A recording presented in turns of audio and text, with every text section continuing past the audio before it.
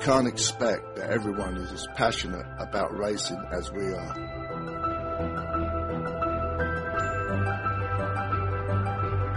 We can't expect that everyone is able to hear the silent call of the sea at 5 a.m.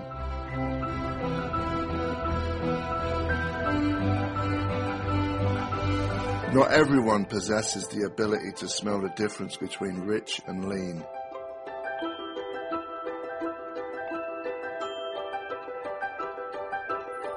Nor the ear to differentiate the bark of 2 cylinders from 4.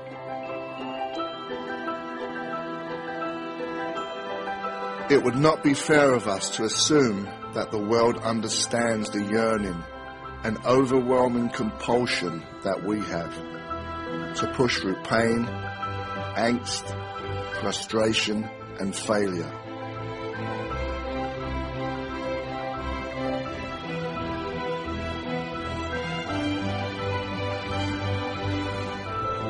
Some people might not understand the desire to test physical limits, conquer fear, or to tangle with the forces of gravity and physics. But we don't make product for them.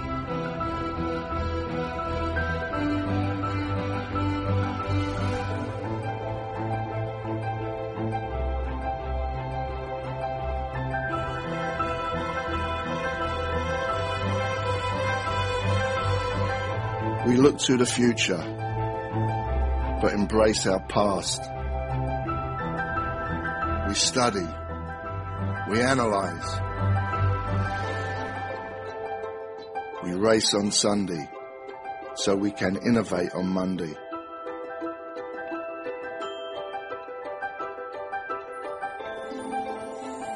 We exercise trial and error religiously.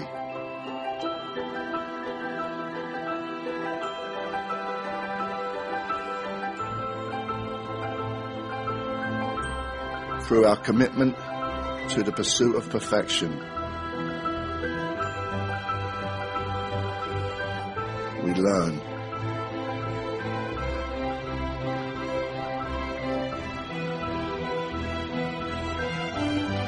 How to make product for the people that are capable of dedicating everything to sport. Whether there is a championship involved or not.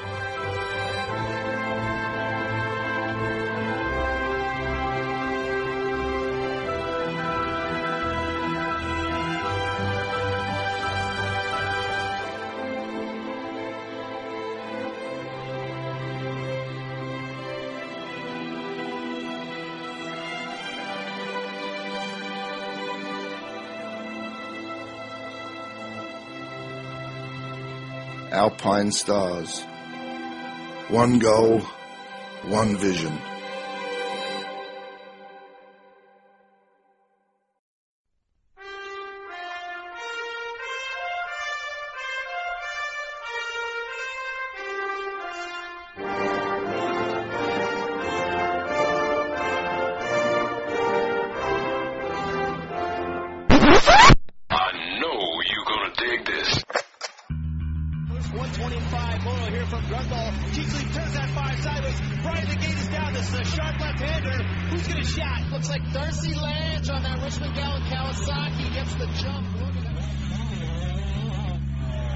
That's where it all started. Big MX Radio, brought to you by Fly Racing USA, is on the air. Fueled by passion, focused on motocross. W Wheels USA, Moto Ice Wrap, Viral Goggle Brand, and Maxima USA make it possible to bring you the news, the interviews, and the point of views inside the sport of motocross. The gate's about to drop on Big MX Radio. Welcome to the Fly Racing Big MX Radio podcast show, brought to you by Justified Cultures, Traction MX seat covers, and Moto Ice Wrap. I am your host, Brad Gebhardt. With us on the line, got none other than Blake Horton. Blake, how are you this beautiful Wednesday evening? Doing well. Thanks for having me on. Thank you for always making time for us. You're a repeat offender in the month of April, my friend, and we're almost done that month. So it's been that means we've heard from you a little bit more frequently lately, which I think is a good thing. You're an opinionated guy, and it's an educated opinion, which is always a good thing to listen to. So what's new and exciting in the world of Blake Wharton? Well, what's new and exciting, I have recently, not too long ago, got the chance to ride the Alta Motors machine out at Milestone for some motocross testing. So that was very, very interesting. Right on. So, and also you've been very active with some riding schools with Sean Kalos, as well as a ride day for James Marshall, which took place as the same weekend as that. That was the Easter weekend, correct? That was the weekend off, right? That's right. So we all had a weekend off. You yourself still having a ride day, still twisting the throttle. Safe to say that you're riding close to as much, if not maybe even a little bit more sometimes than you did as a pro? Well, no, I wouldn't say quite that much just yet, but definitely doing some riding and logging the hours. Yeah, no, we've had some good times. The James Marshall ride day school we did down there in Houston was pretty great, and this is this time it was a little different, but this is actually my fourth year helping James out. We had a little bit different of a program this year, a little different structure, and we had some guys helping us out, which was fantastic. But it's always a good time, and we like to support our fellow Texans. So now that, like, when you ride now, what is the when you're as a professional? Seems like every time your knobbies are in the dirt, it's with purpose. You're working on something. You're trying to find speed. You're perfecting a weakness in your game. Do you feel sometimes when you're riding now, you're going out for a drive with nowhere to go? Yes and no. I think that regardless of the circumstance, we even after we're not racing professionally, we'll still ride with purpose, or at least we try, or at least we'll go out there with a mindset that's similar to when we were racing professionally. Well, that's encouraging to hear, because personally, like, I'm always striving to, and I've never even captured a first place position in a moto, let alone race at a professional level. But I'm always working on things that I do poorly on a motorcycle, and I think that honestly also kind of keeps me a lot safer on the bike. If I'm working on something, that means my concentration's there, and I honestly working on something that's probably going to keep me off the ground. But you yourself are in a bit of a period of kind of wick things back up a little bit. Do you ever push the pace or see if that X factor is still there as far as that extra special speed that professionals are able to basically grab hold of? Because as you know, your average weekend warrior, even the best of the best in that category, are only about maybe 99%. That extra 1% that you as a professional are able to grab hold of is that elusive 1%. No, definitely. I think we're always pushing the envelope, even if we're just riding for fun or just going out to have a decent time, or we're telling ourselves that anyways. We're going to push it eventually. I think there's a lot that you can learn, play riding and practicing drills perhaps, but ultimately riding with purpose is better, it is safer, and it's actually one thing I like to teach when teaching a rider how to jump, is jumping with purpose as opposed to not. You're jumping forward, you're moving forward. And I think the principle applies to life as well. Absolutely. No. So, you yourself have found yourself on a lot of different machines over the last, let's say 6 months or so. Do you have like a steady Eddie as far as a bike that you're kind of working on, becoming most comfortable with right now, or are you kind of still gypsying around? No, I'd say gypsying around a bit. I have had to ride the Kawasaki 450 a lot in recent weeks, and I found that bike to be pretty great. It's a stock one that I got to ride, but it had low hours, and so it it was a fun bike to get to know a little more. But all the bikes are so good right now. It's pretty easy to just hop on one and go, and at least learn a little something about it. But yeah, the electric motorcycle, the Alta Motors bike is definitely the most unique bike I've rode, and probably different right now of all the OEMs. Yeah. And let's I kind of had that last on my list of things to talk to you about, but since it's kind of top of mind awareness, let's talk a little bit about that machine. What would you best kind of compare the power to, and what do you just like? How did you become more acquainted with the bike, feel comfortable on it, to put down some serious laps? Because if you watch that helmet cam, you're coming up on dudes pretty quick. No, it's true. I think the bike has some unique characteristics. It sort of feels like a two-stroke at times with how it rolls, but then sometimes it feels like a four-stroke with how the power hits, depending on, what map you have.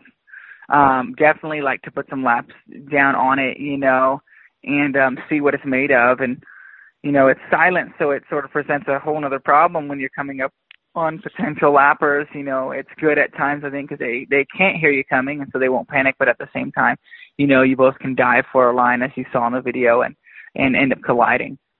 Yeah, no, that's all the times that I've had a guy like yourself coming up behind me in California. I'm well too aware of it, as in 2010, both Tyler Rattray and Dean Wilson blew my doors off on the vaunted Talladega turn at Glen Helen. But if you yourself would have been doing that same thing about a week ago, you would have been quiet as a church mouse coming around that corner. So it's pretty cool and amazing to see you kind of throw that thing around. What does it feel like in the air? I kind of, in my mind, I think of it more as the feeling of a really heavy mountain bike than it does a motocross bike. Yeah, I'd say that's a pretty good way of looking at it. It definitely has a different feel in the air, but it's still a motocross bike at the end of the day. Definitely handles a little different there, but it ultimately is like anything else. You put the time on it, you get used to it, and then you're just riding it like you're used to it, normal. But the bike definitely has some unique characteristics. It's there's no clutch and there's no shifting, and so that is probably the biggest feel. And obviously the most I guess the most obvious thing would be the no sound, and people like to associate riding with sound, I think, a lot, because the sound is so relevant. We like the sound for a two-stroke or a four-stroke, and then it does signal you when to shift. You can learn a lot by listening, but at the same time, I do believe that most professionals that have a lot of experience under their belt will go more off of feel than sound. No, totally. I absolutely agree. One of the things that kind of came across my mind as I was kind of thinking of the bike more as it's totally a motocross bike, but from a control standpoint, I guess it would be difficult to kind of rig it up. But would it make sense for the rear brake to be articulated with a hand lever rather than the foot pedal? That was something that we actually talked about, and I know a lot of the BMX guys would prefer that. Definitely be something different for moto guys. It's something they'd have to get used to, but to have that option would be pretty great, and I think it would actually open up several different techniques that we could potentially start to touch on. Right, because all of a sudden right-hand turns are a whole lot safer. Right-hand turns, they're just going to behave differently. It would probably give you a more balanced ratio of turning, like left and right wouldn't be so different now. And so that would definitely be something that would be worth experimenting on, I'd say.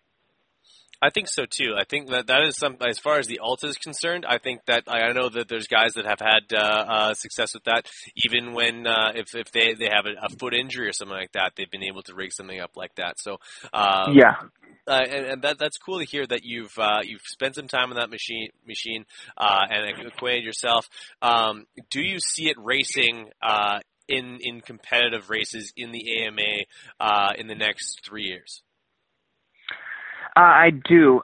Ultimately, I think that that's the quickest way for them to progress and get where they need to be. Practicing and testing is one thing, but you really don't know where you're at until you log those laps at the races with the best bikes and with the best riders. And so I think it's something that they're going to need to do. I think so too, and just seeing Josh Hill do what he did with it in that's the straight rhythm race, and then I would like to see just allow them to see what the comparison looks like. I feel like absolutely. If we don't know what it looks like, if we don't know all too often, we watch all these motocross videos, but more often than not, 99% of the footage is done with it's music. It's not the sound of motocross bikes. So, sure.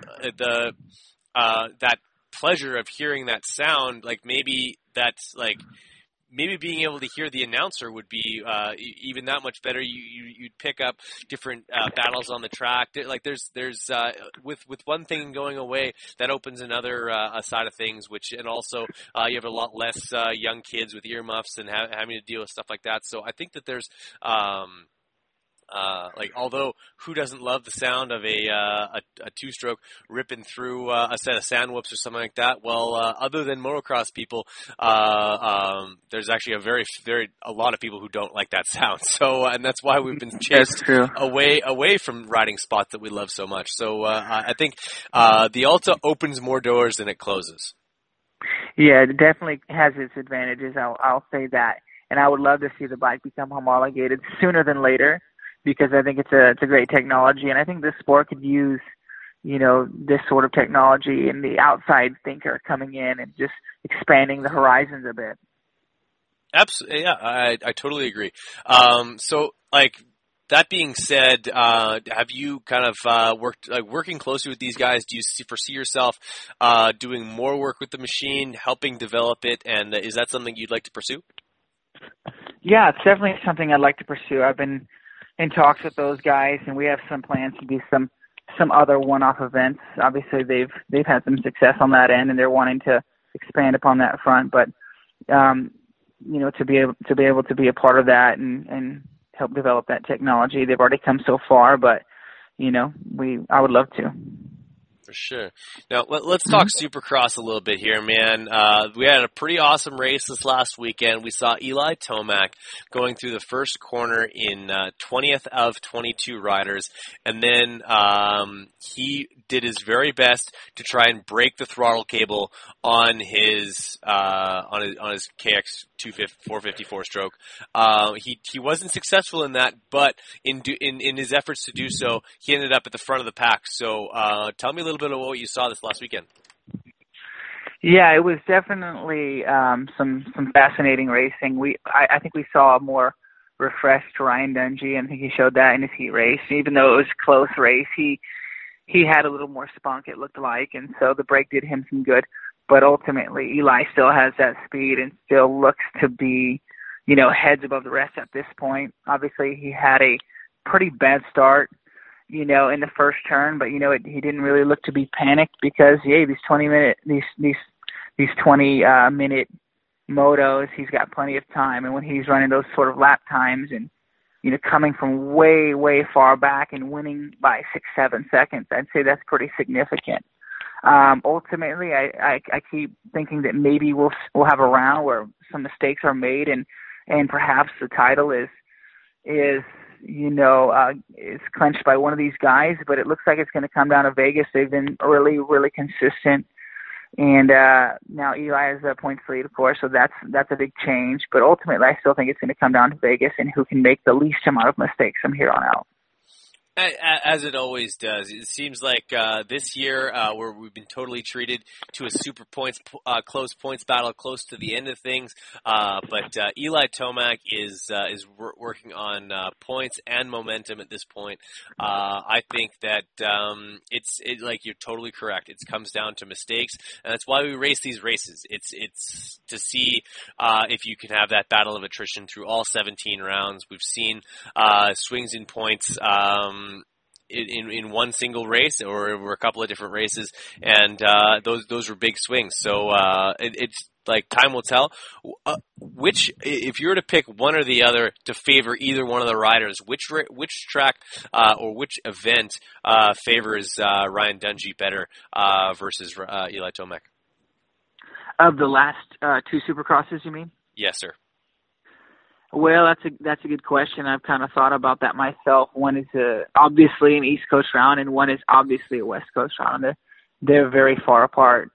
One is super hard packed, though we did see a muddy Vegas here a few years ago, and then New Jersey is very moist and rutted. And I would say probably the East Coast round would suit Dungey. I think the dirt is softer from where he's from, and then Eli's from Colorado, so it's a little closer to Vegas. A lot closer to Vegas, but a little closer to that soil. And so that's what I would say. I think you're, as always, uneducated opinion from a guy who would know. When you watch these races, when you watch the jump combinations and how the guys are attacking the track, you're always a guy who was very cerebral in your approach to the sport. Do you notice anybody who would benefit from being more careful, or I wouldn't say careful, more cognitive of his process than they currently are? Maybe if you were kind of to jump in their skin for one particular day, maybe they'd kind of see things maybe just that little bit differently. Sure. Well, we saw some crashes this weekend. I think more so in the lights class in the whoop section with Plessinger and Faulkner, and so we've definitely seen this last weekend had some moments, some sketchy moments, but ultimately, I really can't say that. I mean, a lot of the riding style of a racer has to do with his personality, and that's something that you really can't change. I think the only way that changes is it comes with time and maturity and age. I think we all could be a little smoother at times, and sometimes I think we could hang it out a little more too. Yeah, no. But you know what? To explain a little more on that, I think that's one of the beautiful things about Supercross and motocross is you can have a guy who looks reckless and he's riding wide open and he's a little rag and he wins a race. And you have got a guy that's smooth and finesse and cognitive of what he's doing and he wins the race. It's very, very diverse, and you can have many different techniques in this one sport, and it makes for just exciting racing and more variables, I'd say. Oh, absolutely. There's a ton of different guys that I, over time, have been doing their style and looked at another guy beating them and be like, how is he doing that?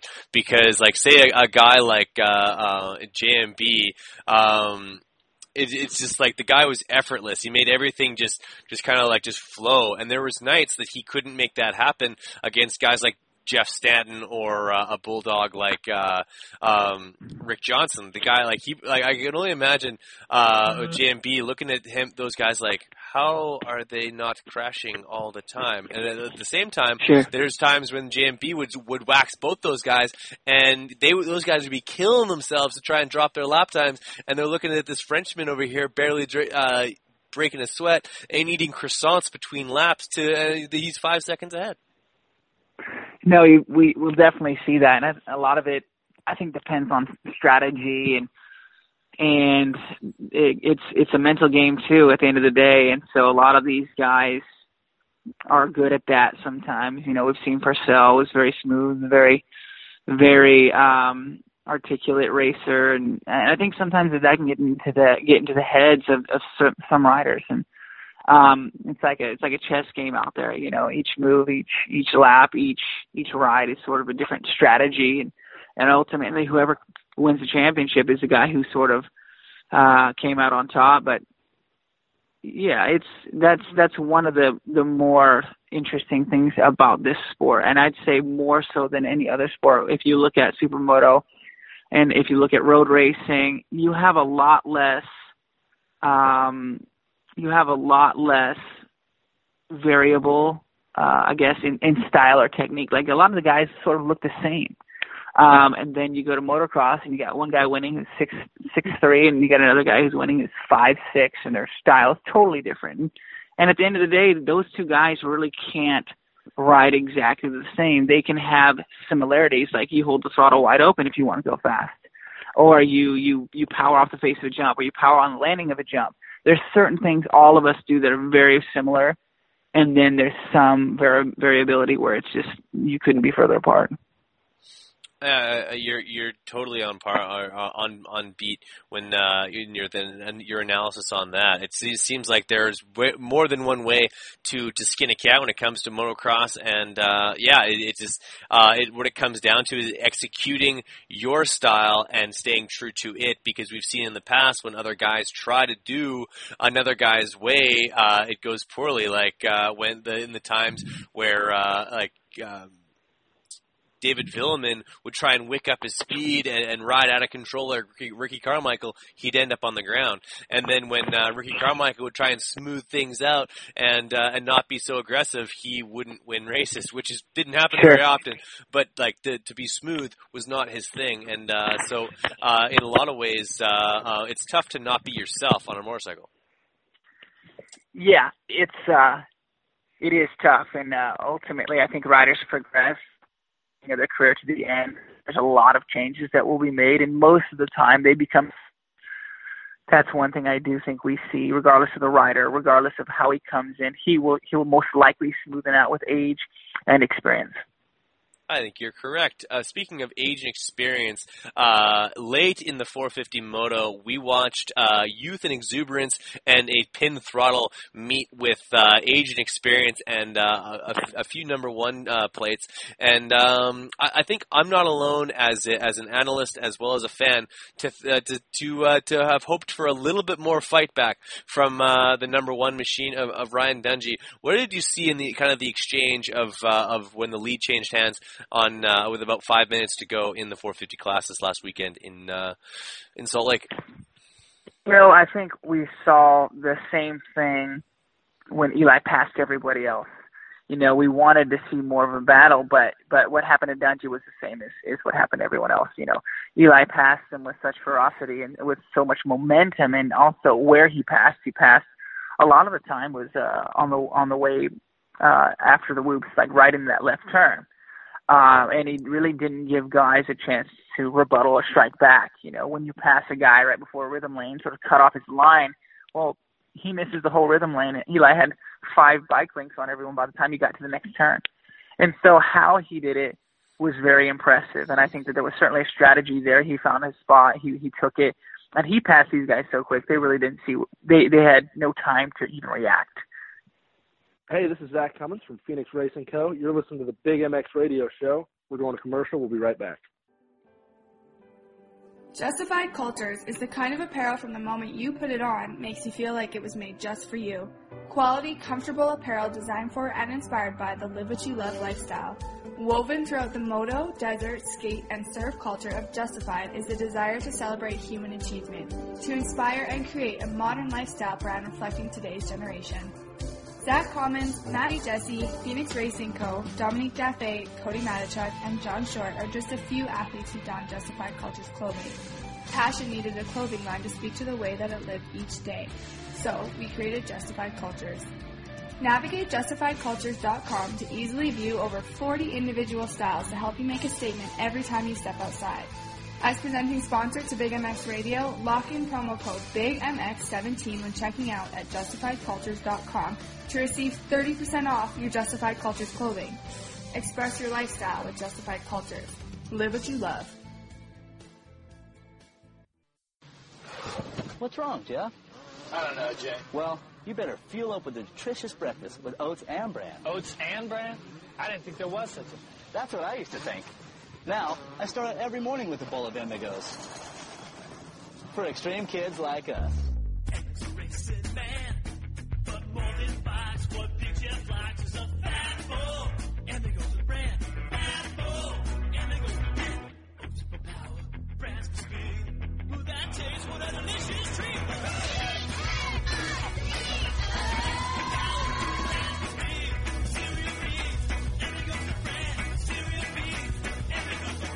Cereal B's Amigos. That's what I call fueling for the big ride. Hey, kids, start out every morning with a fat bowl. Hey, this is Alex Ray. I don't know why you're listening to Brad's podcast, but I'll be back on soon. Hey, this is Zach Cummins. All you hosers, quit listening to Nickelback and jump on over to the Big MX Radio Show. Hey guys, this is Cade Clayson, and not only do I blow Alex Ray's doors off on the track, but I do it at K1 speed too. Hey everyone, let's take a break and listen to some commercials quickly, then we'll be right back to the podcast. Thanks for listening. WUSA is your one-stop shop for quality wheel sets in America. All of the best components built for the toughest conditions. Hit up WUSA.com, that's DUBYAUSA.com right now, and check out the custom wheel builder selection. Pick your rims, pick your hubs, pick your spokes, even pick your nipples, and see what it's going to look like on your bike. On the website, you'll drool over components like XL and DID rims, Talon and Kite aluminum hubs, Galfer and Brembo brakes, and spokes that take a licking and keep on ticking. The same wheels that you buy are built by the same guys we're building wheels for. Ryan Dungy, Jeremy Martin, Chad Reed, and the entire Geico Honda team. And I kid you not, they are not told whose wheels are whose, they just build amazing product. And I want you guys in a set of W wheels. So do what I did and head to WBYAUSA.com today. WUSA, all things wheels.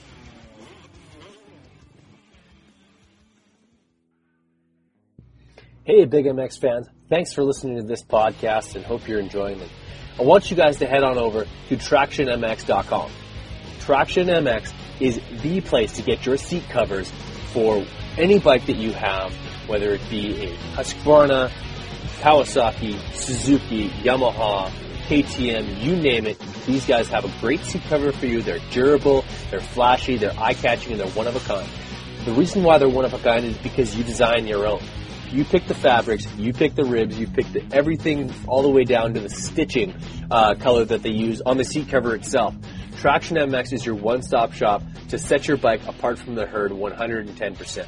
These seat covers start at just $69.95 American, and the average turnaround is 1 to 2 weeks. 1 to 2 weeks from now, you could have a bike that's looking completely different than it does right now. So head on over to TractionMX.com, start shopping, start designing, and make something special like for you today.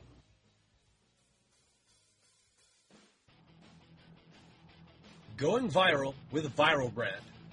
Viral Brand is setting its sights on being one of the leading brands in the extreme sports market, from supercross to snowcross and snowboarding, and everything in between.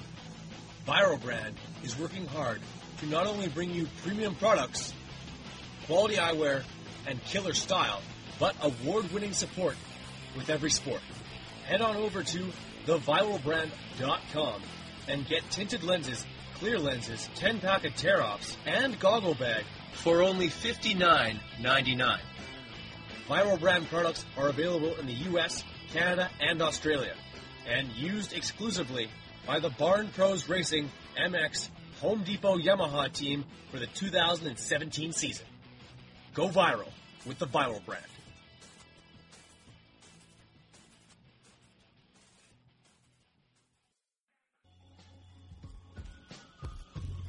Hey guys, Bill's Pipes is back, and that means the return of legendary performance. 2 strokes? Check. 4 strokes? Check. Since 1974, they've been tuning power at its finest for motocross racers, off-road racers, you name it. For you 2-stroke lovers, the MX2 Bill's Pipe exhaust system is flat out the right choice to make. Nickel, works, and the brand new cone look is the right system for the job. When it comes to 4-strokes, Bill's Pipes brings the RE13 to decimate the field anywhere, anytime. So if you want the same pipe used by Billy Laninovich, Sean Collier, Vicky Golden, and the entire Barn Pros Home Depot Yamaha team, head over to billspipes.com today and never settle. Yeah, no, like I don't know how he was. I know, I saw how he was doing it, but like how no one else could figure it out is beyond me.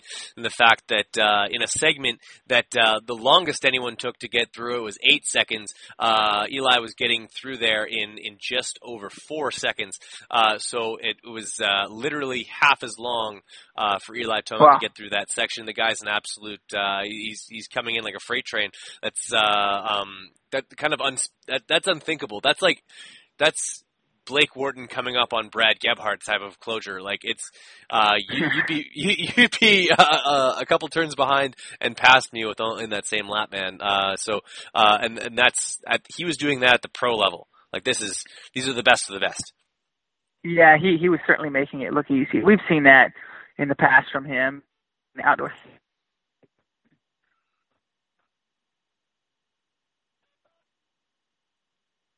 Oh, you broke up. You still there? You there? Yeah. Yeah. I lost you at outdoor. We've seen that in the past from him in the outdoors, and we've seen it in Supercross and the lights class. But I think now he's definitely taken it to another level and has that Kawasaki figured out. I think you're right. I offer this kind of thought process to you, and like the fact is that like from me, when I watch Eli Tomac or when I watch the progression of athletes, and like this kind of goes back throughout Ryan Dungey's career, and I don't mean any disrespect to Ryan Dungey when I say it, but he wasn't a blue chipper like maybe say a guy like Trey Kennard was or a guy like yourself was coming out of amateurs. He didn't have that dominance over his competitors, and then that a lot of these like guys that have the same championships that Ryan Dungey has as an amateur, and that pedigree, so to speak. Eli Tomac was on people's walls on 80s, 65s.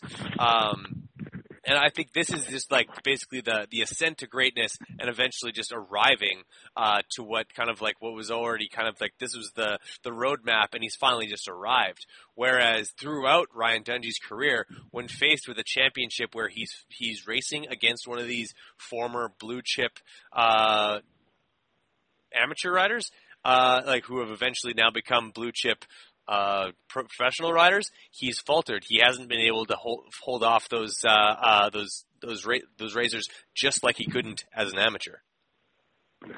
Well, yeah, and that's you see a lot of different approaches or different amateur careers. Villopoto Villopoto, everyone knew he was fast and he was very, very good, but he didn't win as much because, Mike Alessi won. Yeah. And right. It's more of a timing thing. Well, but I think everyone knew that he had the potential to be that. He just wasn't that yet, and Dungey didn't have the amateur career that a lot of these guys have had. But ultimately it's in the pros that what matters. That's what matters most. And a lot of the greatest amateur guys, they don't even make it pro. They don't even make it, to the first or second or third year pro. I mean, I know a lot of the best guys, they're not racing anymore. And it's you got to be there at the end. You've got to be there from 20 to 30 ultimately if you want to make a job out of it, if you want to get the most out of it. And so sometimes, having an average or dismal amateur racing career is not a bad thing if you turn it on right around 15, 16. And when you go pro, you're ready to go and you're hungry and you're aggressive. And I think that was Dungey. That was certainly Dungey. Fair enough. Well, I think obviously he's made some huge strides since his amateur days and has had some dominant seasons. But the thing that always sticks out for me with Ryan Dungey's championships is that there was always a huge piece missing as far as the competition was concerned. Whether it be Ryan Villopoto or the year that he won on the 250s, Ryan had just moved out and that next rider wasn't quite there to take a championship away, and he just about lost the outdoor title to Christophe Purcell that same year. So it's just like it's just one of those things that I kind of notice is that when these kind of these guys that we've built up for a long period of time end up coming up and really, really challenging Ryan, he's not always completely 100% up to the task to just match speed for speed, mental toughness for mental toughness. It doesn't seem to add up all the time. But all that being said, the guy's a multi millionaire and has more race wins than I have podcasts. So let's give him some slack here. But do you think that that Ryan Dungey has the ability to get the snarl back for the last two races here and kind of grab grass and growl, so to speak, and just kind of put it to him? Or is he hoping for something to go his way? Well, I think he's going to have to if he wants a shot at this championship. And, there's no more options on the table like Roger, and they were talking about what Roger had said, there's no more strategy. It's just win and win the championship or don't. And so he's going to have to get aggressive. If your speed's down, you sort of have to compared to Eli, you sort of have to make it up in some other place. And so I think he has the ability, he's seen it and he's done it himself, and he's raced guys. He's raced great guys in the past, and so this is nothing new. It's just a matter of if he's going to do it. He's had a long career, he's had a successful career, and to do that, it's going to take some grit and perhaps some banging. And so is he ready for that? I can't say. Only he knows that. Fair enough. Well, if I was a betting man, I would say that safer money right now is with Tomac continuing to be dominant, and I think that he wins the championship by 9 points. And that's my analysis. I honestly think that's going to be the case.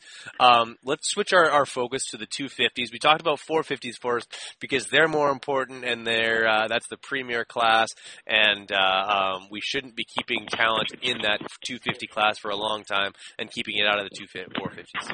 Or maybe we should. Let's talk about keeping more talent in the 250 class in the form of this new rule change where now you can get you can go 135 points or more for 4 years now before having to move up to the 450 class. And regardless of how many years you've spent in the 250 class, you can now defend your title if you win one, which means for the 45th year in a row, Martin Davalos will be suiting up in the 250 class, East or West, next year. Yeah, I think it's good. Good for some guys in the lights class, and then.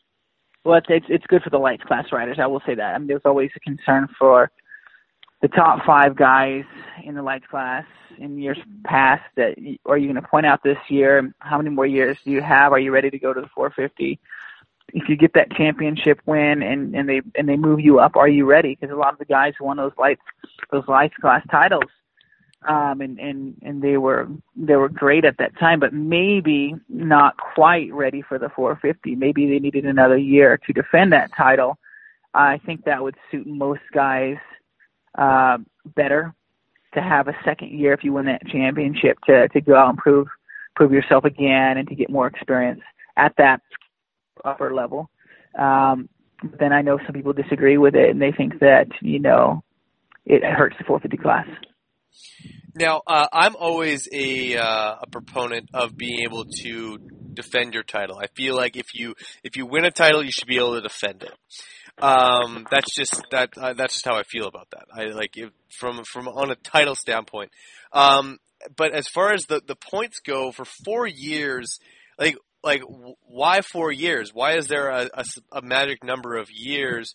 For is that how many years we're expecting for a guy to after 4 years of professional racing, he should be ready for a 450? Is that assuming that he didn't get enough points in his first year? So it's actually 5 full years on a 250 before 450s. Things aren't being really. That's a good question. Yeah. Yeah, you know what I mean. What are the assumptions? Why is it 4 years? What's this magical 4 years all about? Okay, you've understood it for 4 years, or you obviously things are clicking for you for 4 years. Let's get you up into that 450 class and pack that thing full of talent. And I don't know if a hugely unbelievably packed 450 class really produces that much more of a spectacle. Having a ton of great riders between 12th and 17th place doesn't necessarily make me want to watch racing anymore, because that's right. Frankly, if I'm watching it on television or even live at a race, I'm not noticing. So it's kind of a waste. Yeah, you would think that having a stacked top 5 in both classes might be the goal, which everyone, would love to see that, when there's racing happening from 1st to 5th, and anyone can win. And we've seen that in the lights class, and we've seen that in the 450 class over the years. And golly. You're breaking up. You're breaking up. You there? Yep. All right. Yeah, I think people would rather see a stacked top 5 rather than a stacked 10th to 20th. Yeah, but, yeah, it just seems like it just doesn't make sense to have it's to have guys battling it out who are past champions for 12th and 13th place. It just there's no there's obviously there's marketing dollars to be had there, but there's just not a whole lot of eyeballs on it. Like, unless you're diligent enough to watch it after the fact, or much of a nerd to check these things out, most people won't know who placed where other than the top 5, because as they come across the line, the TV shows the celebration from the winner for about 30 seconds, which is the end of the race for everybody else. Yeah. No, it's true. It is a bit hard. I guess the only way you can guarantee getting TV time is to be in the top 3, right? You just don't know outside of that, being the top 3, being the top 5, and let the cards fall where they will. Yeah, I ask you this right now: do you know who, just off the top of your head, who's in 8th place in the points for the 450 class? No, I don't. I could guess, but it probably would be wrong. Who is in 8th place currently? It's Brock Tickle. Brock Tickle is currently in 8th place, and he's pretty much solidly there. He's one spot ahead of Chad Reed, who's he's been consistently placing ahead of, and he's far adrift from DB Millsap. So that's probably where he'll end up for the season. But the thing is that that's still a top 10 guy. And if honestly, until I saw that on my Instagram feed, I did not know who was in 8th place in the points for the 450 class just off the top of my head. And that is a problem, because I for a talented rider like Brock, I feel like maybe there's a better spot for him. I think that sometimes moving guys out of that 250 class is a bit it's a bit foolhardy, and I think that we mismanage our talent that way. I don't know if the full answer is just to open up both classes and say you can ride whatever you want, whenever you want, go for it, man. But I think that there needs to be a change from what we're currently doing. Yeah, I think that could be a good option. I know there's been talk about opening up, the lights class to just one coast, 450, one coast, and then just let the guys race whatever. There's certainly be a lot of action happening in stacked racing. For sure, and now, and for guys that right now are making a living off of 5th place finishes in the 250 class, the reality of that sets in when we watch these guys, and now that 5th place finisher is now a 10th place finisher, and it actually kind of allows us to really see what's going on there as far as where the talent pool really is, because you can get yourself a ton of podiums on a certain coast, but if in reality that only makes you the 9th best guy on a 250, that's a big difference, right? We're talking from a perception wise, that's a huge gap. That's almost factory to a privateer ride. Yeah, totally. In some cases, so it's very, very significant. It can hurt guys, it can help guys at times. Oh, absolutely. And I find that now moving guys out of the 250 class, maybe before they're ready, before their bodies have developed, or maybe before their skills have developed on the big bike, can really hurt their careers, especially if there's bad timing as far as where the contracts are available. You have numerous times we've seen guys graduate from the Geico team that either A, they're still under contract, or B, they have got nowhere to go, and they either have to go full privateer, or Geico has to scrounge some money together to put together a racing program for one more year for these guys on a 450, which is not something they're comfortable with doing. It's not something they're meant to do. So in all respects, it's not a really good fit. And it just seems unfortunate that like that first year is such a formidable year for you to step into the 450s, and it doesn't go well. Yeah, when you've seen a guy who's won a championship in lights class not have a ride the following year, you know something's wrong. Yeah, like Malcolm Stewart this year. I don't know if that's part a few different teams not wanting to deal with the Stewarts, but for the most part, like you just I question why a guy who was leading that series and eventually won it and was quite handedly won it by my dad,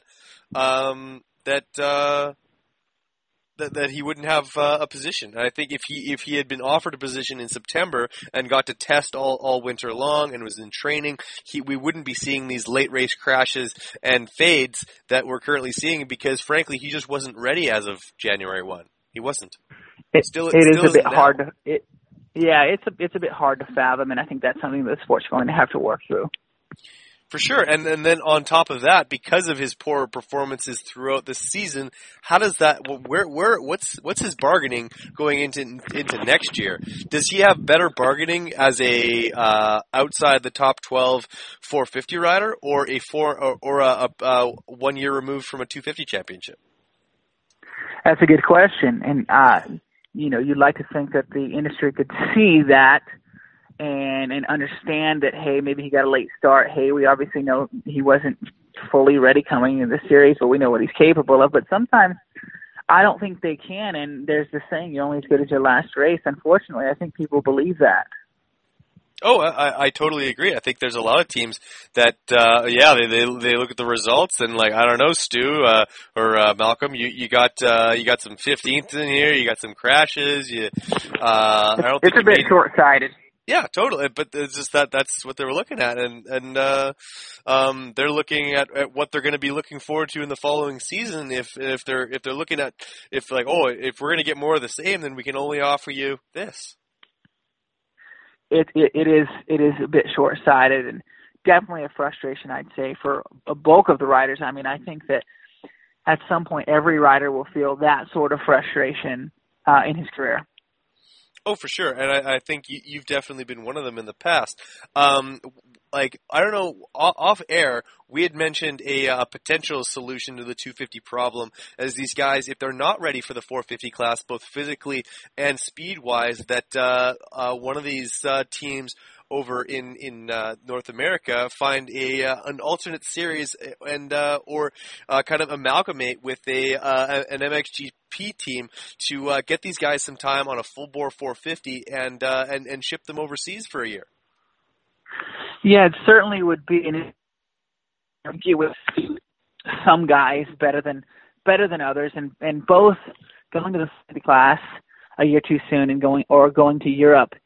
Both of those options are going to present certain challenges regardless. You're not going to be able to avoid a certain amount of these challenges, but it would keep your name a little more relevant, and you'd have more leverage when you go to the table to negotiate a deal, and your name just wouldn't be shuffled back so quickly. So it is a good option, probably something I would have looked into as well. Oh, for sure. I think that's maybe something that needs to be explored more in the future, especially getting these guys comfortable on a 450 outdoors, and is something that like we're all more comfortable and more I think most of us anyway are more comfortable outdoors and adjusting to a motorcycle. It's what we've done since day one. I know that there's kids that get on Supercross super young, but I think that still the majority of the riding we're ever doing is on is outdoors. So I think there's some serious riders, like a Justin Bogle, who really shines in outdoor riding, where he can be fluid. He can use those GP tracks to flow with the track, and he's a great sand rider. I think that would be a huge advantage for him to go over there, get used to a 450, then come back over and basically start his career as a 450. Rider in Supercross, maybe 1 or 2 years after having some experience on a 450. Yeah, I think what it boils down to is there's just not a lot of patience for the first year guys, for the freshmen. There's not a lot of. I mean, with the teams and the industry for these guys, you're expected to win right away as a guy coming out of the amateur ranks, and if you don't, you might lose a ride. And if you don't do well and you don't shine in the 450 class your first year, even though you were a championship lights guy, you probably are going to lose your ride. As we talked about, these lights teams that are housing 450 guys, it's really not their responsibility to carry that weight when they don't have the budget for it, they don't have the preparation for it. And so not a lot of patience for these riders, and we've heard it time and time again that riders are replaceable. That's a sad truth, but it's something that we've seen. For sure, and I think that there's a lot of times when teams see themselves not as much as developers, but as like, all right, we've given you all the tools, you're supposed to come ready to rip. Like, sure. You know what I mean? Like these are like the bike, the tires, the suspension, the everything is all put in place for you. We've even signed you up for a trainer. We expect you to show up on Sundays or Saturdays rather, and twist the throttle like nobody has before. So if that doesn't happen, we need to find somebody else that can. Yeah, and that works for some guys, not so much for others.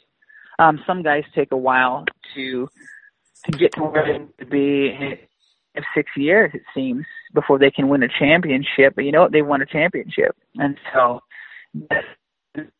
come out the first and second year and pull a championship off.